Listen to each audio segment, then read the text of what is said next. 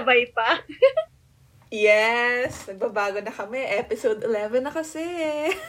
Yeah, welcome to a new chapter. A new chapter? New chapter! Welcome back to LDF with... LDF na lang, wala nang convos. Charot! LDF Convos pala, oo. Kasi si LDF ay si Livan Fong. Shout out to our producer. Shout out to our producer. Ay, nako. Hindi naman po namin sinasadya na yun yung tawag sa amin. Sorry na. Mm-mm. Anyway, so today's topic, actually ito, sobrang random lang nito dahil dapat ang whole, this is actually one of our reflection paper series. Mm-mm. And supposedly, ito something that we both will watch together. And we didn't want to watch it. Ayaw pa muna namin kasi hindi pa tapos yun sa mga recent na pinapanood namin K-drama. Oo. And at the same time, ayaw rin naman namin na super old kasi medyo matagal na rin since we last watched. So we wanted something different. So this is a reaction to Over the Moon. So Over the Moon is a Netflix... Is it a Netflix original? Hindi ko sure kung Netflix original it is. Okay, Netflix original, part of the Representation Matters collection. Oh, bongga. May ganun na yung Netflix. Ang ganda. Oo, parang may curated movies and series sila of either that focuses on people of color or created by people of color. Parang highlighting the minorities. Wow! Ay, ang ganda. That's nice. Actually, yun. Sige, baka we have to get into it na rin. I think that one was one of my favorite parts of the whole thing. Mm-mm. So, generally naman, the movie is really for kids, I think. Yeah. Pero medyo may mature, hindi ba siya mature as in like sensual, pero mature yung topic kasi it's quite heavy. It is. Kasi it talks about grieving. And actually, hindi ko in-expect. Sorry. Kasi just a flashback, just a recap guys ha, balak kasi namin talaga for this reaction series ay gagawa kami ng reaction series for a supposedly something light lang. Gusto namin Christmas, ganyan, kasi malapit na yung Pasko. So sabi, nung naghanap kami, parang Christmas, may mga stuff kasi sa Netflix Philippines na hindi pa available sa US and vice versa. So nahirapan kami to find something that we kind of wanted to something na medyo kay Christmas. Kasi syempre, ayaw naman namin yung mga Princess Switch. Kasi syempre, ano namang may... Oo, parang wala masyadong context talaga, no? Pag Christmas movies. Talagang ano lang siya, girl meets boy, girl or boy falls in love. Oo, or kaya may Christmas tree nagsusnow sa New York. Or sa Moldova or something like that. Yung Christmas Prince ba yun? Oo, yung kay Princess Switch. Princess Switch yung Moldova. Oo, diba? Yung mga ganun. Kung saan man. Okay, so ano gagawin natin doon? So, it was that. So, we chanced upon Over the Moon and decided to watch it together. Watch it separately but then discuss it together. So, okay. So, ako firstly, I liked how it was parang, yun nga, a representation of a culture that it kind of hits closer to home. While, yes, it talks about yung mas Chinese heritage siya kasi it talks about Mooncake Festival. So, pero dahil since I think masyado, it's an Asian representation, it felt like it was talking about us, or parang ganun yung feeling ko, that it was, I finally felt like it was our story. But I hope, in as much as it is a representation, parang similar to how, parang mas naalala ko yung feeling ko nung nakita ko yung Disney commercial. Yung recent. Yes! I was about to say that. Grabe yun. Naiyak ko doon. Yeah. Kasi naisip. Same yung vibe niya, diba? Yung sa intro ng movie. Medyo same yung vibe niya dun sa intro ng commercial na pinapakita yung busy street na may naglalako ng kung ano-ano, ganun. Tapos parang ganun din nung nagde-deliver sila ng mooncake. Oo. Ang galing. Kaya natuwa din ako. Alam mo, na ano ko din, so because of that, napa-research ako. So, bakit, parang anong special sa movie nito and how were they able to make sure na it's accurate to the Chinese traditions, ganyan. So, they made sure pala na yung mga yung mga writers is also people of color para mas accurate and mas authentic yung storya. As opposed to yung controversial na Mulan, diba? Yung sabi first nila one. lahat daw ng people behind the scenes. First Or, one din ba? Kasi yung pinaka-recent, yung live action na Mulan. sila rin ba? A lot of people are... Hindi. Ay, ano? Hindi, I mean, sorry. Yung live... Go. Yung live action na Mulan, controversial siya kasi sinasabi nila, like, while the actors and actresses were of Chinese heritage, ganyan, or from China, or Chinese, yung mga writers, directors, and all that, makeup artists, lahat Caucasian. So, parang sabi nila, so, kaya siya controversial. Apart from the lead actress na for Hong Kong police brutality. Yeah. So, yun yung mga nabasa ko, ha. I mean, do your fair judgment na mag-research din kayo. Pero yun yung mga sa nabasa kong articles. Oh, that's not... well, that's not nice. Pero that's interesting. Kasi if I remember, that was also something that they didn't like with the first movie. What they didn't like naman, with the cartoons. Kasi while everyone else was... si Mulan in particular was voiced by an Asian talent. I'm not sure if of Chinese descent. But the rest, like all the other characters, are voiced by either Americans in general na would not know also how it goes. And it was a caricature kasi of Chinese people. So it didn't sit well. I heard it didn't sit well with the Chinese community in general. And we would also agree naman, di ba tayo rin, we're quite, as a, alam natin to, sa Filipinos, di ba, medyo sensitive tayo, how we're represented. Kasi we feel like we're always not treated as parang lagi tayo second-class citizens to say the least. So I think kaya tayo very sensitive with those topics. So, yeah. So, ayun. So, that's what I like about this din. Ay, sorry. No. Go. And that's what I like about this din na parang the way they represented it, yung bida talaga is, yung bida nga, or Chinese, tapos, they're represented well. Hindi yung typical na, yung, alam mo yung sa mga series, pag may mga Asians, business-minded, tapos may restaurant, yung ganun. Kasi, ano bang pinanood ko? The Good Place. So, yung The Good Place, sobrang, hindi naman sa pero, I mean, madami sila doon na masama. Napanood mo na ba yung The Good Place? Yes, I love The Good Place. Kasi diba may Filipino doon? Si John Yu. May Filipino doon. Oo, si John Yu. Tapos, di ba, parang drug dealer siya. Sabi ko, ang sama naman doon na parang pag Filipino, taga Florida, Jacksonville, Florida, sobrang specific. Guys, kung hindi nyo alam, sa Jacksonville, Florida, madami talaga kasing Filipino doon.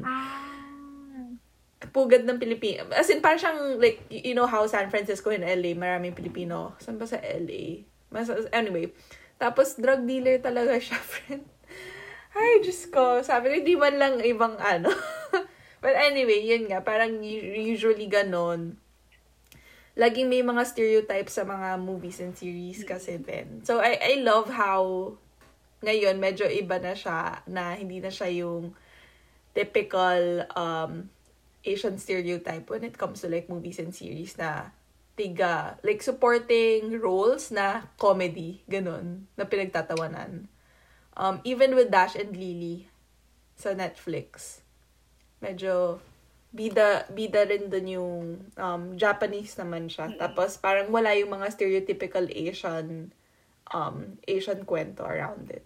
I see.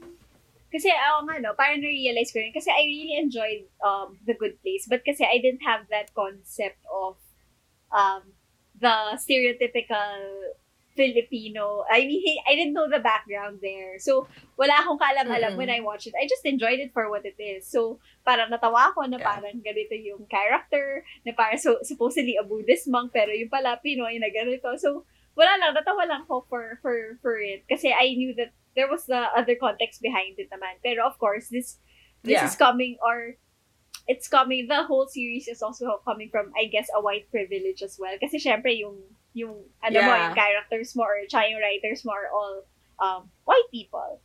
So, dito at least, parang makikita mo nga naman yung stark difference. The same way that, I guess, Crazy Rich Asians were written differently. The same way Joy Luck Club was also written differently. When it's parang Asian, na parang mas naiintindihan mo yung context of where the culture is coming from. So, ayun. So, I think that's what I enjoy about it the most. At saka, secondly, I remember yung sa, alam mo yung natatawa ko dun sa, di ba, when they were all gathering together, families, even yung, may mga little details that I really enjoyed about the family or how the family was set. Kasi parang, yung hindi ko alam ha, or baka naging lang ako, very, parang, hyper-aware lang ako today. Kasi siguro dahil kakasal ako, hindi ako sure. Pero napansin ko kaagad yung significance ng marriage nung mom at saka nung dad. Yung parang kita mo yung sing-sing. Kasi di ba dito naman ay parang in other, I haven't seen any or rare yung makikita ko sa mga shows or mga cartoons na pagka kasal or parang supposedly mom and dad, wala yung symbolism of the ring or ganyan. Kasi dito kita mo parang, as in yun yung una kong, doon na-draw yung mata ko na parang, ay, okay, sige, kasal sila kasi, yun, may sing-sing. So parang it also goes with the quite, conservative culture of, and also how we value marriage and at the same time how we value family as well.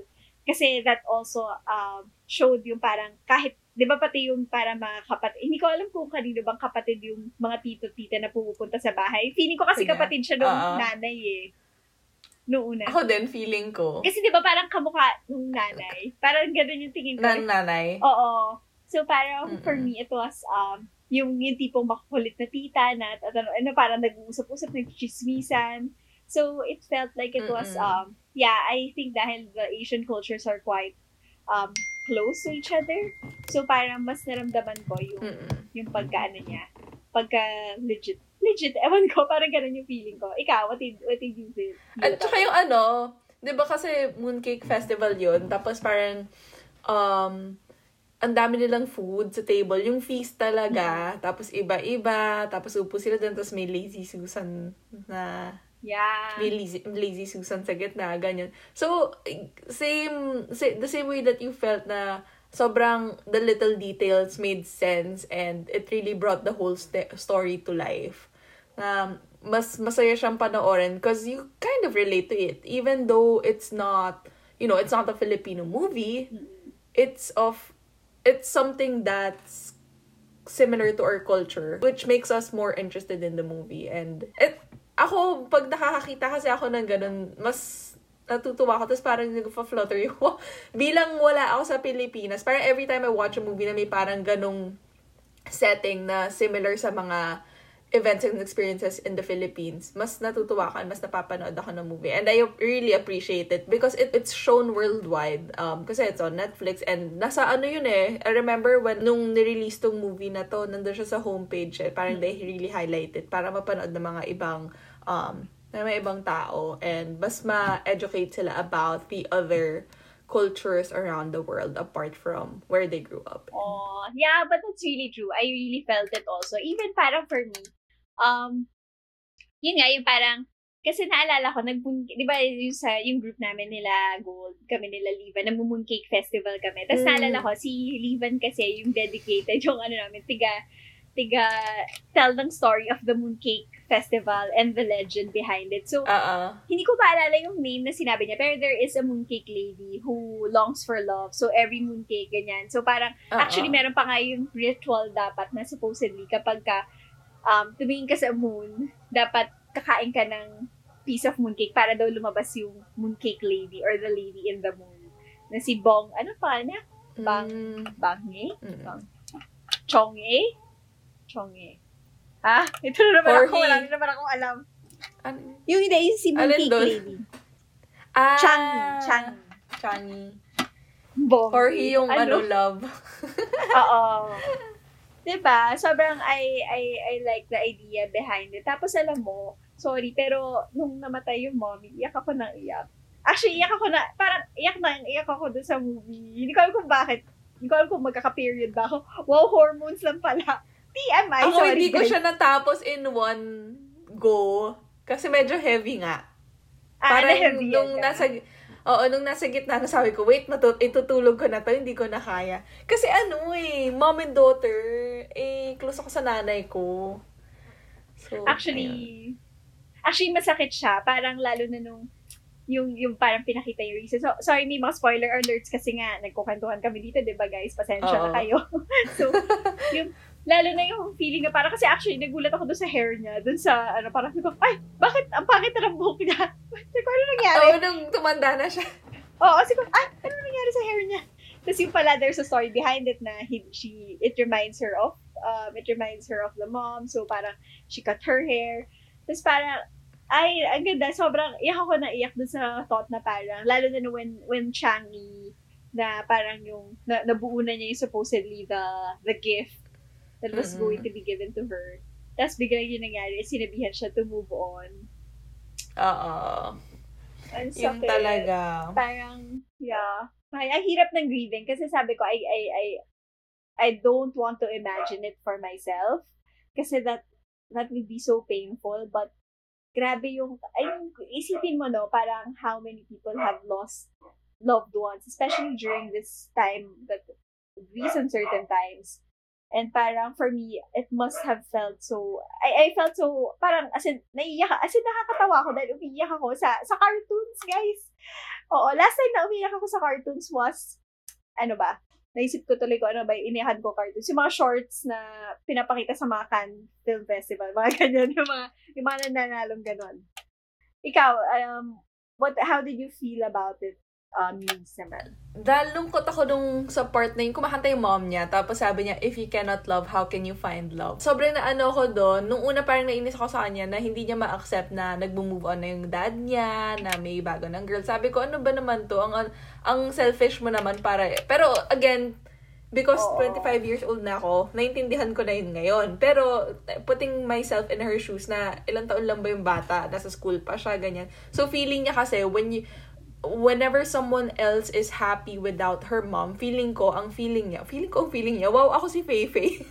Feifei na pala yung pangalan ko. Yung totoo. Feeling niya, na binebetray niya yung mom niya, na sinasantabi niya na lang, ganyan, because they're happy without her. Pero hindi pala ganon. So, I really love yung line na ngayon na if you can't love, how can you find love? Because it really tells her na move on, na it doesn't mean na kapag nag-move on ka and you're happy with your life now, it doesn't mean that you forgot about me or na wala na ako. It just mean it's for yourself naman din, ganyan. So I really love that. Tapos yung sa diba, stepbrother niya, sobrang na-touch ako doon. Kasi diba, yung stepbrother niya parang longing for a sister lang na super hyper, ganyan. Tapos siya, sobrang cute ng stepbrother kasi, di ba yung gusto niya kuhanin yung picture para daw sa ate niya. Ayun. Sobrang touching siya. Like, I didn't expect it. Akala ko light. Pero ang daming... sobrang, alam mo, daming feelings. Actually, na-shock talaga ako kanina nung pinapanood ko. Kaya mo pala sa akin siya tinatanong kung natapos ko na. Kasi hindi pa ako nanonood. Kasi nga, sabi ko, it's just a movie. So, technically, the same way na pinanood ko yung House of Us na one day lang. Okay lang. So, pinapanood ko siya, oh my God. Kaya siguro sa akin tinatanong ni Eunice. Kasi, oh my God, what am I watching? Medyo heavy siya. This is so heavy. As in, I think how many minutes nung first na namatay, yun na, wala na, lumuluha na ako. Tapos parang, nung nagpunta sila sa moon to meet si Chang'e nga, si Chang'e, tapos kasama yung brother na sumama. Tapos yun, sobrang, grabe yun, nakaka-touch siya. Tapos at the same time, yung parang impenetrable, diba, yung parang darkness, yung, tama ba, yung solitude, tama ba? Or something like that, yung sa loneliness. Ang galing nung yung pagkakagawa nila. Oo. Tsaka yung mga hidden meanings around it na parang, if you're grieving alone, so parang there's always that one person who will try to break through to you. So parang I think it was the brother. The green kumbaga. thing. Oo. Siya yung green thing. Hindi ko maalala ko ng green thing eh. Oo, basta yung mga spirits. Oo. Ang galing nun.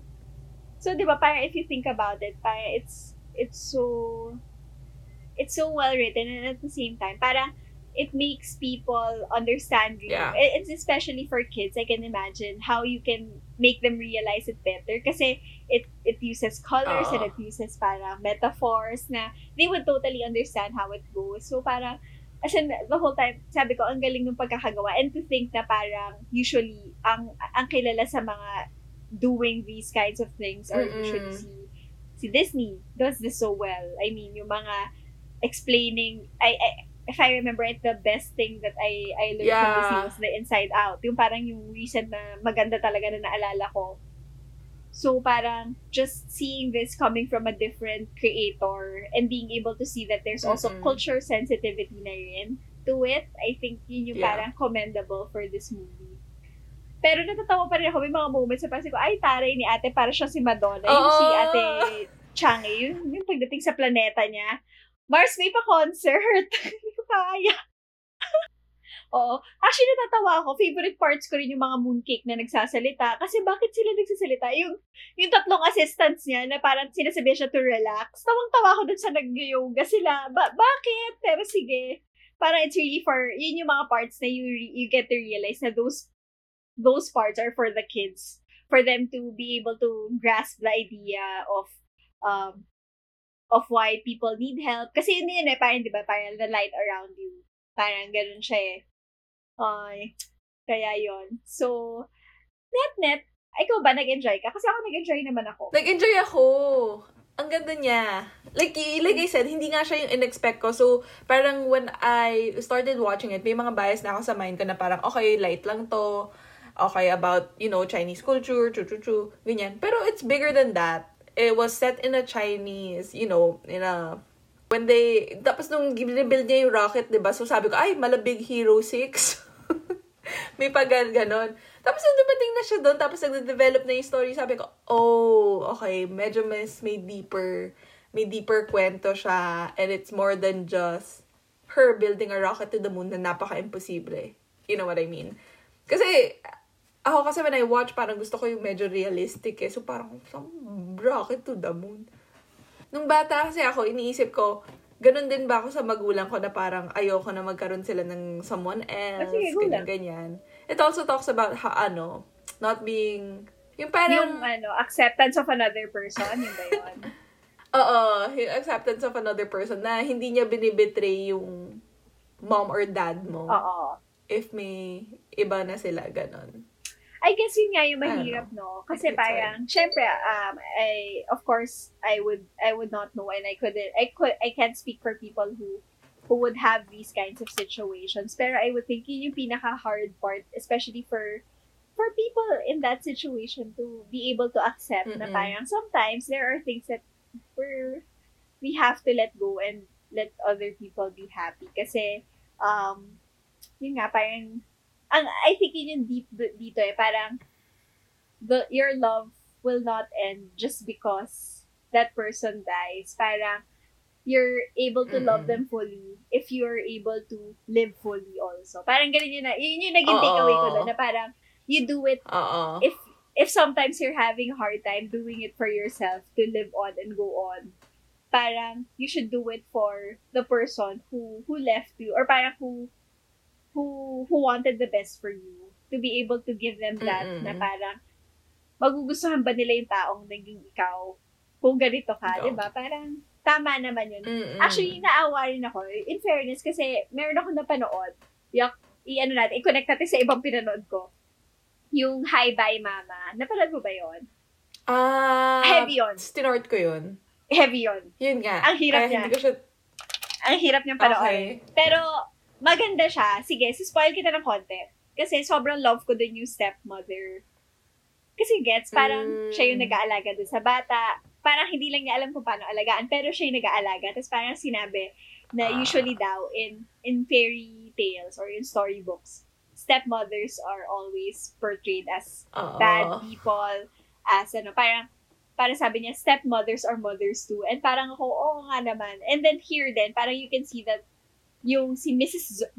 Zong was trying to reach out to her, and she was well-meaning, and she really just wanted to create another family, kasi syempre we don't know the background, no, hindi naman kinuwento yung background, pero it was building a family with them na parang silang apat naman.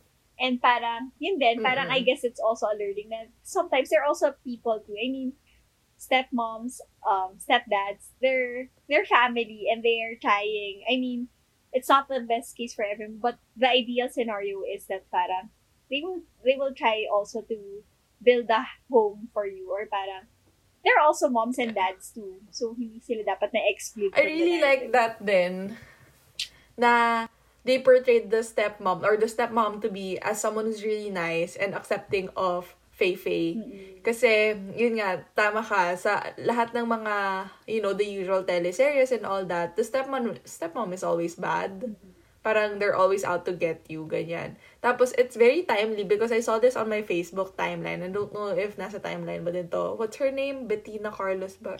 Bettina Carlos.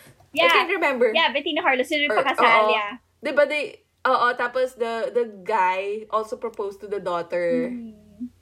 Tapos parang propose na he'll be the father nga, and that he'll help raise her.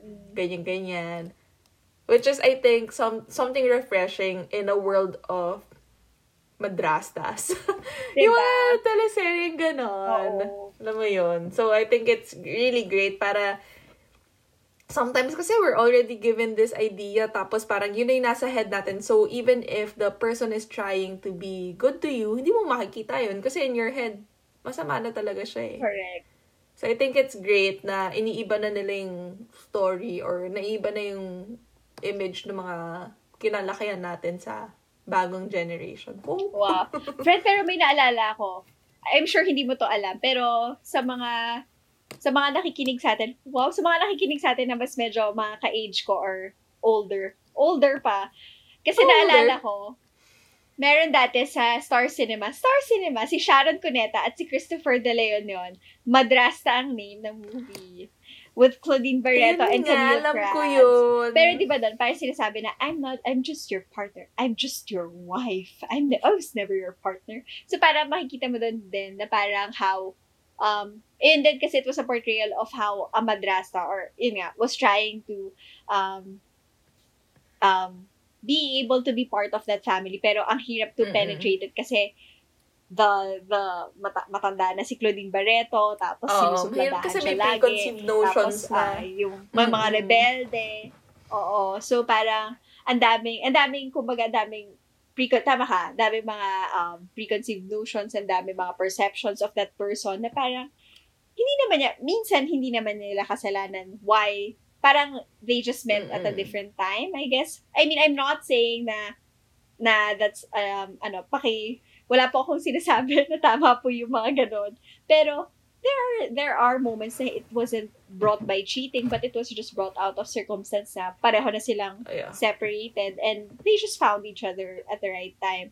The same way na sobrang, alam mo, natutuwa ako din kay Bettina Carlos, kasi parang natuwa ako na parang, ang saya niya na she was able to find someone na who will also, ang ganda kaya na parang, I think the parang sort of proposal to the daughter happened a day before the wedding. Diba? Ang cute. Parang natuwa rin ako. That was nice. It was a feel K-drama din na. Okay. Balik tayo sa K-drama, no? Kahit hindi na nga K-drama. Shocks, nakalimutan ko na yung, name niya. Si Jung Hae-in din yung lead. It's not Something in the Rain. The other one that I watched. Wait. One Spring Night. Okay, so, One Spring Night. So, sa One Spring Night kasi, si Jung Hae-in doon may anak na. Tapos parang yung sinasabi ng parents or like the culture, or ewan ko, basta sinasabi ng parents na dapat yung mahanap niyang someone else is may anak din. Hindi siya makakahanap ng true love na wala pang anak yung girl, na single yung girl, because may anak na siya. Sige, go lang. Kasi si Jung Hae-in, importante po si Jung Hae-in sa life natin. Diyos ko. Gusto ko yung Over the Moon, pero Jung Hae-in pa rin. Asian culture din naman po. Asian culture din. Ay, naku. Oo. So, sobrang interesting nga. Kasi, di ba usually ganun din yun, na parang kapag may anak ka na, or like single mom and single father ka, wala ka ng love life. Or yung love life mo is someone else na magiging blended family kayo na. Dalawa kayong pareho may anak. Pero hindi. It's possible naman. Hindi naman, tao lang din naman sila. Diba? So, yun. At natutokso rin. Ganon.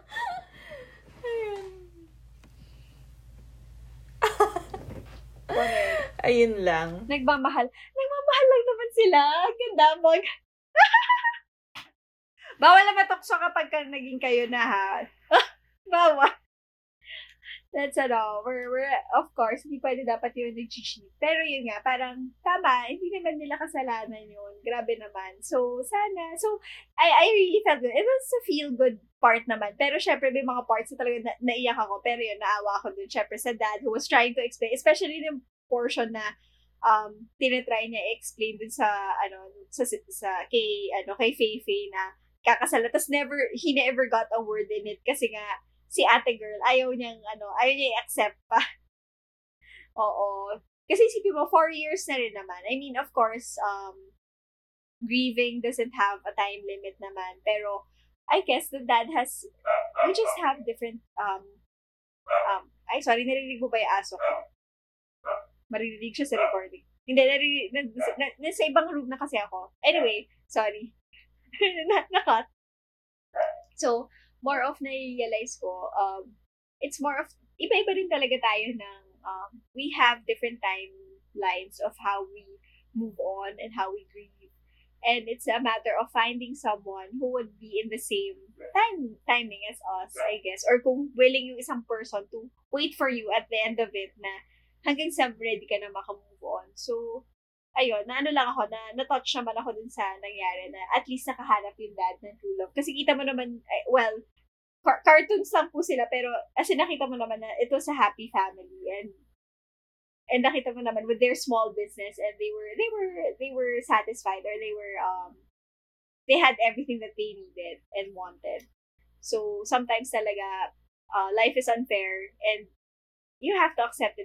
As in, yung talaga iniisip ko siya, ang unfair naman ng buhay sa kanila na iti-take away pa yung nanay nung isa. Kasi actually, tama, like you, parang yung una kong expectations rin here for the movie was, para siyang akala ko over the moon, baka lang, para more of creativity, ganyan, exploring, ganyan. Wala talaga akong expectation kasi I didn't even see the trailer. So, wala talaga akong, I watched it not knowing what it's about. And I think it was a pleasant surprise. It was quite heavy.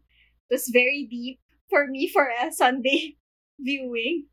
Kasi manonood pa ako mamaya na start-up. Pero, I mean, it was a good experience. It was refreshing. And I'm so glad that we tried watching it out. Watching it out. For what? Watch out for? Natatanga na sa English, sorry po. So, I'm so glad we watched it. And, yeah. So there. So, thank you guys. That's it for our reflection on Over the Moon. If you like this episode, please, and if you also like Over the Moon, please message us. Yung katulad na ginagawa ko, link down below. Wala po kami ganun, podcast lang po kami for now. So, if you like this episode, please message us at LDF Convos on Instagram and follow us there. And please also follow us on Spotify. We upload every week, usually on Thursdays. So we'll see you again next week. Thank you so much, guys. Bye-bye.